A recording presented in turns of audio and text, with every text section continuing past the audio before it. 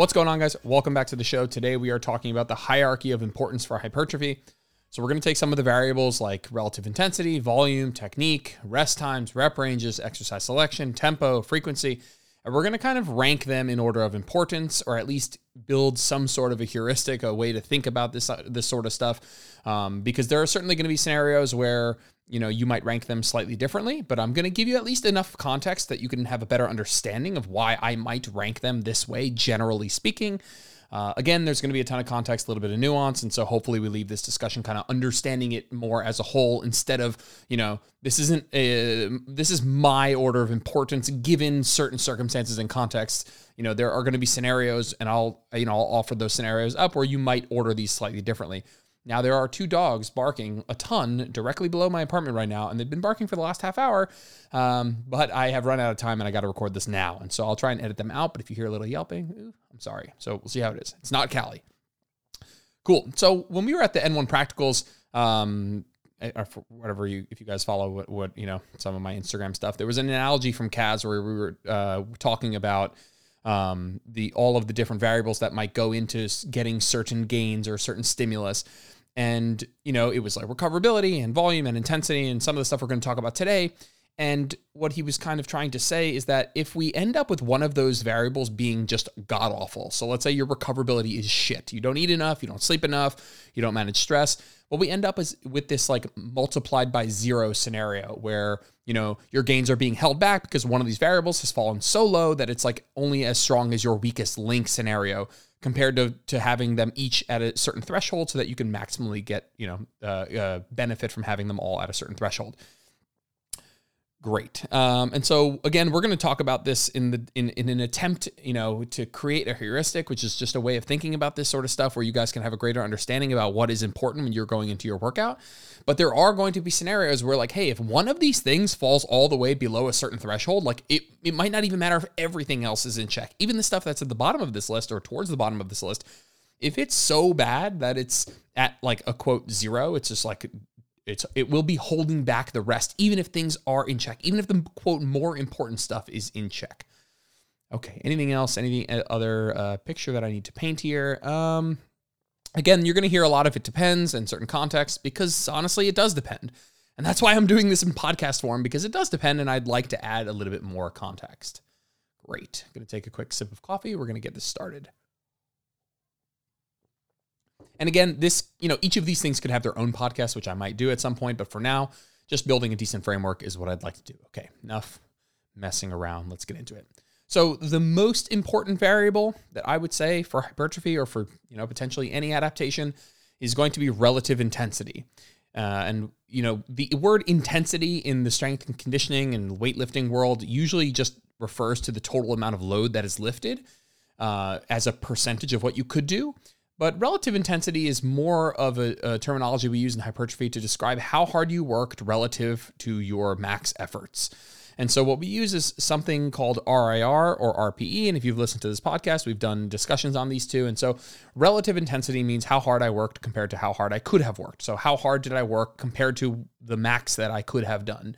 And so, the tools that we use to describe that and to put a little bit more of a clear-cut picture on this variable is something called RIR or RPE. RIR is reps in reserve, which means how many more reps could you have done if you went all the way to failure. So if you stop a set at 10, but you could have done 12 with a gun to your head, that means you did an RIR of 2. You left 2 reps in reserve. RPE is a flipped metric. It is a acronym that says it's a rate that is called it is an acronym, rating of perceived exertion. It is a 1 to 10 scale, 1 being super easy, 10 being basically absolute failure or the max that you could do. And oftentimes it is just the RIR number flipped. And so an RIR of 2 would be an RPE of 9 or 8, and an RIR of 0, which is failure, would be an RPE of 10. Great. Why do I like RIR for hypertrophy? We're not going to go super in depth on this. I want to build a little bit more of a framework, kind of relating these variables instead of going super in deep, but whatever. Why do I like RIR for hypertrophy? Well, what we know about hypertrophy is getting a certain number of reps from failure is probably the most important variable. And that's why this is number 1, because for hypertrophy, we know that the reps that are closest to failure are the real, quote, effective reps. And so what we know is something around 5 reps from failure and beyond. So let's say you do a set of 15 reps, 11, 12, 13, 14, 15, were really the most stimulative reps. And so reps in reserve is actually just a more accurate way of measuring exactly what we care about. What we care about is getting a certain number of reps shy from failure. That is exactly what reps in reserve dictates, and so I do prefer that. Now, you could use RPE, it's totally fine. What's important is it makes sense in your brain and that you can get better at assessing what that is over time. Some people like RPE better because like, how hard was this is like an easier question than how many more reps did I have in the tank. But it being an easier question doesn't make it better. Actually, it is a good indication that it's a little bit more vague. And so even if you suck at RIR at first because it's so specific and you're not used to answering that sort of a question for yourself, you'll get better over time and you'll probably get better gains for it in the long term. Do you always need to train to failure? I guess I didn't plan on going this in depth, but here we are. Do you always need to train to failure? You don't. What's important is that you occasionally go to failure for 2 reasons. One, because going to failure is obviously very stimulative. It's also very fatiguing, which we've covered in other podcasts. What I care about is that you are periodically going to failure and that your stimulative training is all done within a couple reps shy of failure. And so it doesn't all need to be all the way to failure, but it all needs to be within the effective range of reps, which is, let's say, on average 2 RIR, sometimes a little bit higher, sometimes a little bit lower. I have a tweet coming out in a couple, this is a weird way of saying that, but I have a post that I was going to make, and it basically read, one of the biggest benefits of going to failure is to recalibrate your inner bitch. And I think that actually is something I 100% believe in. I think one of the best benefits of going to failure is to remind yourself, 1, what that subjectively feels like, and 2, is to get objective data of what you're actually capable of, and so that you can work backwards from that and better assess RIR in the future. Cool. So we have number 1 thing that is most important for hypertrophy is working hard enough. Is your sets getting actually close enough to failure? That is number 1, because everything else on this list, if you are doing it, and we're going to go over volume and technique and rest times, if all of those things are in check, but your sets are not close enough to failure, nothing matters. You get no growth. You cannot do a zillion really great sets that are not close to failure and expect hypertrophy to happen. It doesn't. Cool. So that's like the number 1 bottleneck, let's say. And next we have volume. And so we'll define volume for now casually as number of sets. And so if box 1 that we need to check is relative intensity, and that's like the quote, how hard, this is the how much component. So obviously if you have a really hard set, you still need a number of sets. You can't just do 1 hard set. That won't be enough. And so if you have 1 hard set, that would be, all of the relative intensity component with none of the volume component. That still doesn't do it. And so you still need more than 1 hard set. And so we have this, how much components. Okay, now I'm working, above a threshold where it is stimulative because I'm getting close enough to failure, but I also need enough total work to push hypertrophy, at least optimally. So, thinking about these 2 things here, if you're training hard enough, which is the first box, and you're doing enough sets, the second box, you're on the right track. And obviously there's still a bunch of things that we're going to talk about. And there's a ton of other stuff that matters. But if someone's like, hey, I'm training close to failure and I'm doing an adequate amount of volume, am I close to, am I getting gains? I would say almost certainly yes. And there are obviously going to be things that we talk about in a second that are, other variables that we want to look at. But man, those are 2 really, really big ones. And they're going to be close to, if not at the top. Number 3 would be technique. And some people, I guess, are going to wonder why this isn't first. You should be lifting with good technique. You don't want to hurt yourself. That's 100% true. And while I'd say, what I would say to that is I think that having good enough technique is massively, massively important. Super freaking important. And even for me, someone who nerds out about the biomechanics in his free time, I think there's definitely going to be a diminished return when you're going from good technique to, let's say, optimal technique. There is a big return going from shitty, potentially injurious technique to good technique. That's massively important. I think that's why it's ranked 3 here. And if we were discussing, let's say someone's like, okay, well, what if you were very close to failure and doing enough sets, but everything you did was god-awful technique? Okay, yeah, that's when we circle back to that analogy that we talked about in the first place. It's like we get that multiply by 0 effect. If one of these things is so freaking bad that it can't be saved by the other ones, okay, that's fine. I understand that, and I agree with it. And so for technique, I think that it is obviously really important. It's ranked 3 here. But I do think when we're talking about technique, the most important thing, I have a group with hundreds of people in it right now, and what I care about most is getting everybody's technique to a safe and effective place, and then from there, tweaking it over time so that we can get closer to optimal. Like, I need people's technique to go from like, this is going to break my back and my knees, to, hey, this is pretty damn safe, and I'm going to get really good hypertrophy, and I can have good output. And then that's the kind of the checkpoint I need to get everybody to. And then from there, we can kind of inch towards, hey, like, what's my arm path like? Could I go, a couple degrees up or a couple degrees down? It's like, okay, that's in the weeds, and that's great, and I love nerding out about it. But I really do think that getting the technique to good enough is where we need to focus on. And also, like, okay, yes, listen, if your technique sucks, if your technique is really bad, is below this threshold of good enough, at best you'll get worse gains, and at worst you'll get injured. And I honestly think part of like, the older I get, and we can laugh that I'm not that old, whatever, but the older I get, the more I think about what I really want. What I really want is to be strong and healthy, and sure, I'd like to also look good for as long as possible. And I think one of the big parts of that is, one of the big parts of like growing older and staying muscular and strong means not having a lot of major injuries along the way. It's like, I don't want to be that like 45-year-old guy that's like, I can't hold a dumbbell, or I can't raise my arm because my shoulder hurts because of 30 years of poor pressing mechanics or whatever it is. And so establishing that threshold of good enough technique across the board, really, really important. However, probably doesn't rank over relative intensity and volume, because again, if you think about it, if your technique is really great, but your sets aren't close enough to failure, or you're not doing enough sets, then again, it won't matter. Cool. We're going to move on to rest times and rep ranges, and I'm going to put them together because I feel fairly similarly when I think about these. I'd say these rank so high because, again, at the extreme ends, we trend away from hypertrophy altogether. And so they are, in the extreme ends, they are very, it's easy to kind of conceptualize where you get this multiply by zero effect. If you never rest at all between sets, you're just doing, HIIT class. You're doing cardio while holding dumbbells. And if you do, on the extreme end of rep ranges, if you do sets of really, really high reps or really, really low reps, you're leaving significant gains on the table. And so at the extreme ends, we definitely can trend away from hypertrophy altogether. But what I would say is that these two are interesting to me because, like we just said, if you go at the extreme ends, you trend away from hypertrophy altogether. But there's a really wide range of acceptability, and again, that's going to be kind of a theme here, where it's like, hey, we have stuff we definitely shouldn't do, but we also have this wide range of good enough, and that's where I want to get people to that place, and then we can nerd out about making things perfect. Totally, we can talk about the nuance between 2-minute rest and 3-minute rest, but if I can just get people to stop resting 30 to 60 seconds, there are circumstances, by the way, where you would do that, absolutely, but on average, we're probably looking between the 1 and 4 minute rest range between sets. And so what's pretty cool is, again, rest times and rep ranges, they have a really wide range of acceptability in terms of good enough. And then obviously we can tweak towards the nuance. But if you're resting, again, between 1 and 4 minutes on average, and your reps are for the most part between 5 and 15 and sometimes the higher, like, you're going to get pretty freaking close to the bullseye. Like, if you're doing sets of 1 or 2 or 3 or 50 or 60 or 70, you're leaving significant gains on the table, potentially getting almost negligible hypertrophy. But that doesn't mean that this is like some high risk red alert scenario, because we do have a wide range of rest times and rep ranges that can work.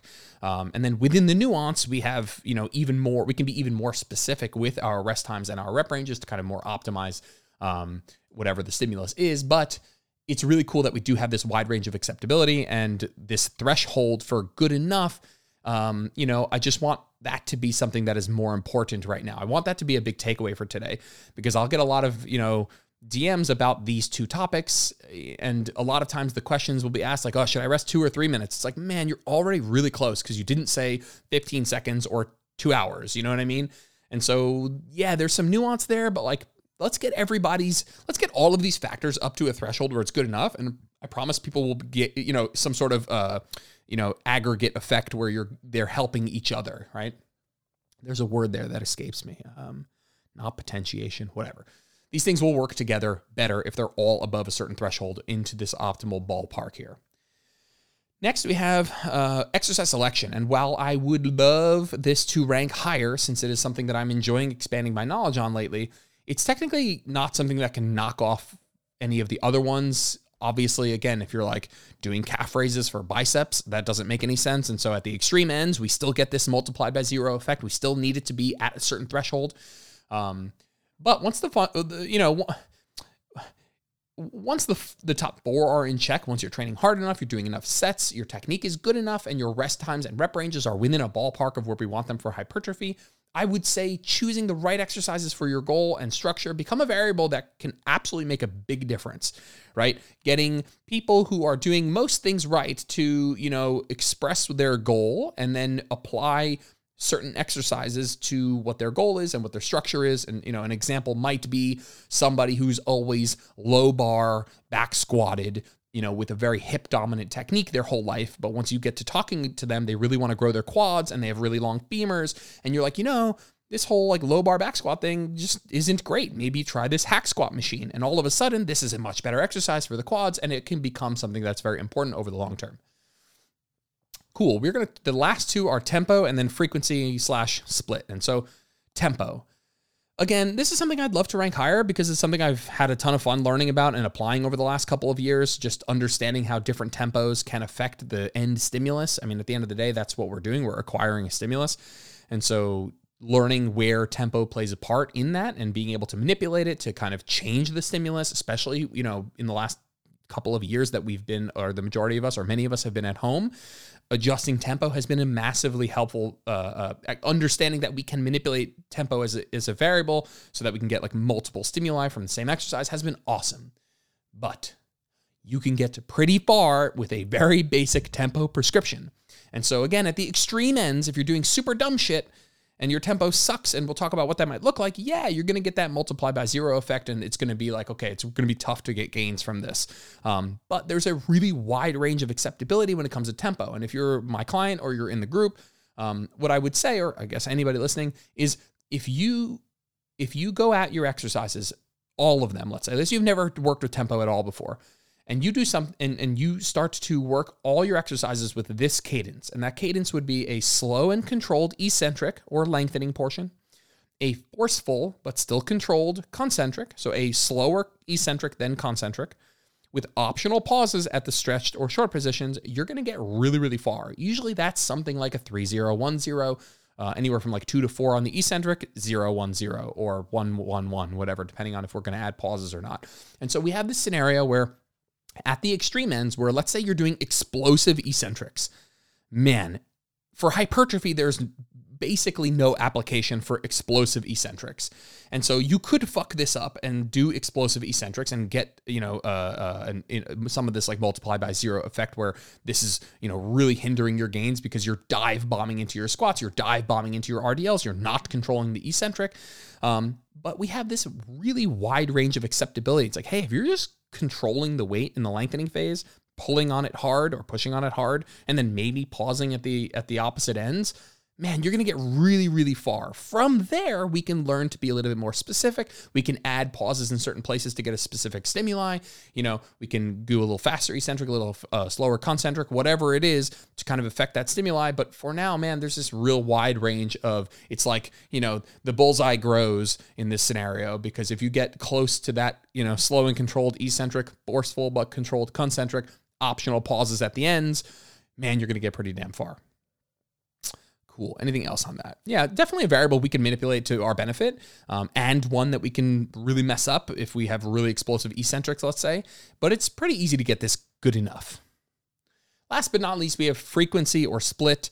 It's likely that volume across the week, if all else on this list is the same, right? In a hypothetical example where everything else is the same, will matter a lot more than when you did that volume. And I know that there have been previous podcasts, and when I say previous, I mean some of the first ones I did several years ago, where we talk about the importance of hitting muscle groups twice per week and a lot of this stuff. I don't know that I agree with a lot of that anymore. I think that there can be some benefit to using certain splits and frequency and increasing the frequency in which you hit a muscle. Sure. But I do think that if somebody does 10 sets of, let's say, back, 10 sets of back in one workout, or 10 sets of back in split over 2 workouts, and every other factor in this list is the same. They eat the same calories. It's the same person in the same scenario. They just split up their 10 sets in one workout or 2. God, I cannot imagine that there is a difference, that this is a needle mover at all. Now, that doesn't mean that frequency and split don't play some factor in your gains. They do. It's just ranking pretty low on the list because, man, I would ask you a whole lot of other questions first before asking what your split is. Like, how close are you getting to failure? How many sets per muscle group per week? What's your technique like? What's your exercise selection? Are you optimizing rest times and getting, in a ballpark of rest times and rep ranges? Is your tempo controlled? And so I think that there would be things. Listen, depends how in depth we want to go here. Because if you ask me a binary question, yes or no, is frequency or split a variable that can change the stimulus? Absolutely, 100%, totally yes. And it doesn't mean that there aren't better and worse splits depending on the context. But it's also going to come down for like the average person listening to this. It's going to come down to like how much time you want to / can be in the gym, your goals, your recovery habits, to some degree, your genetics, what phase of training you're in. And so I think that it's just not a variable I would rank super high. Now, it is a variable that we will talk about when we're building your split. If you're on a Zoom call with me and you're a one-on-one client, we're going to go over this. We're going to talk about the pros and cons of doing a 3-day full body or a 4-day upper lower, 5-day upper lower push pull lower, whatever. Or more nuanced splits than that. We will discuss it, but I care way more about what you're doing in that workout than, what days you're doing it or how frequently or any of that stuff. So hopefully that gave you guys some context. I'm going to kind of reiterate what I talked about in the beginning here and say, this is not law. I wrote this list kind of, taking into account basic contexts in which, discussions that I have with people and gaps in people's trainings that I think they could fill that would have the biggest return on their efforts. And so I do think that getting close to failure is like the first port of call, the first line of defense. Then looking at your volume and your technique, making sure that rest times are good, exercise selection is good, but I'm kind of working through it at least in some way in this order. It's not so set in stone, but it does hopefully help give you guys a framework of what's important and why, and also how, you can create that multiplied by 0 effect if one of these things is just not above a certain threshold of good enough. And I think another takeaway would be that just understand that there is a lot of, it's interesting because each of these has a decently wide range. If we talk about relative intensity, what we know about getting close to failure is that there's a decent range. If you're, within 4 reps of failure, it's stimulative. That set was stimulative, right? And if you're doing somewhere between X and X number of sets per week, that's great. And within that, there might be fluctuation. Same thing with the RIR discussion. Like once you're close enough to failure, you're good. But if we want to get great, we're going to be more specific with more specific RIR prescriptions. Same with technique. It's like, hey man, let's get this thing good enough where it's safe and effective, and then we can work on making it great. Same with rest times and rep ranges. We have this wide range of good enough. Don't rest really short. Don't wait 15 minutes. Rep ranges. Well, I've said in the past 5 to 30 rep range. That's technically true if you look at the research, but if we talk mechanistically, we might want to stay a little bit lower than that, at least from an efficiency standpoint. But whatever, even if it was 5 to 20, 5 to 15, that's still pretty wide. People are like, should I do 8 to 10 or 10 to 12? It's like, if you really ask my nuanced brain that would love to nerd out about this stuff, there is a difference, but it's absolutely minute and comes very second to you getting in the ballpark. Exercise selection. Yeah, if we want to talk about what's better, a barbell bench press or a dumbbell bench press, I think that that's a relevant conversation. But I also think, understanding that if you want to grow your pecs, that you need to do some sort of pressing and flying and stuff like that is important. There is a threshold of good enough when it comes to exercise selection. And it's definitely something that I'm finding out might actually be bumping up this list a little bit, but probably more so for the more trained individual. So hopefully those were some of the takeaways, guys. Thanks for listening. I'll see you in the next episode. Thanks for tuning in to this episode of Where Optimal Meets Practical. If you liked the episode, it would mean the world to me if you posted a screenshot to your social media or left a 5-star review on iTunes. That stuff really helps. If you ever want to get in touch with me, just shoot me a DM on Instagram @JordanLipsFitness. I'm always around to chat. Thanks, guys. Have a good one.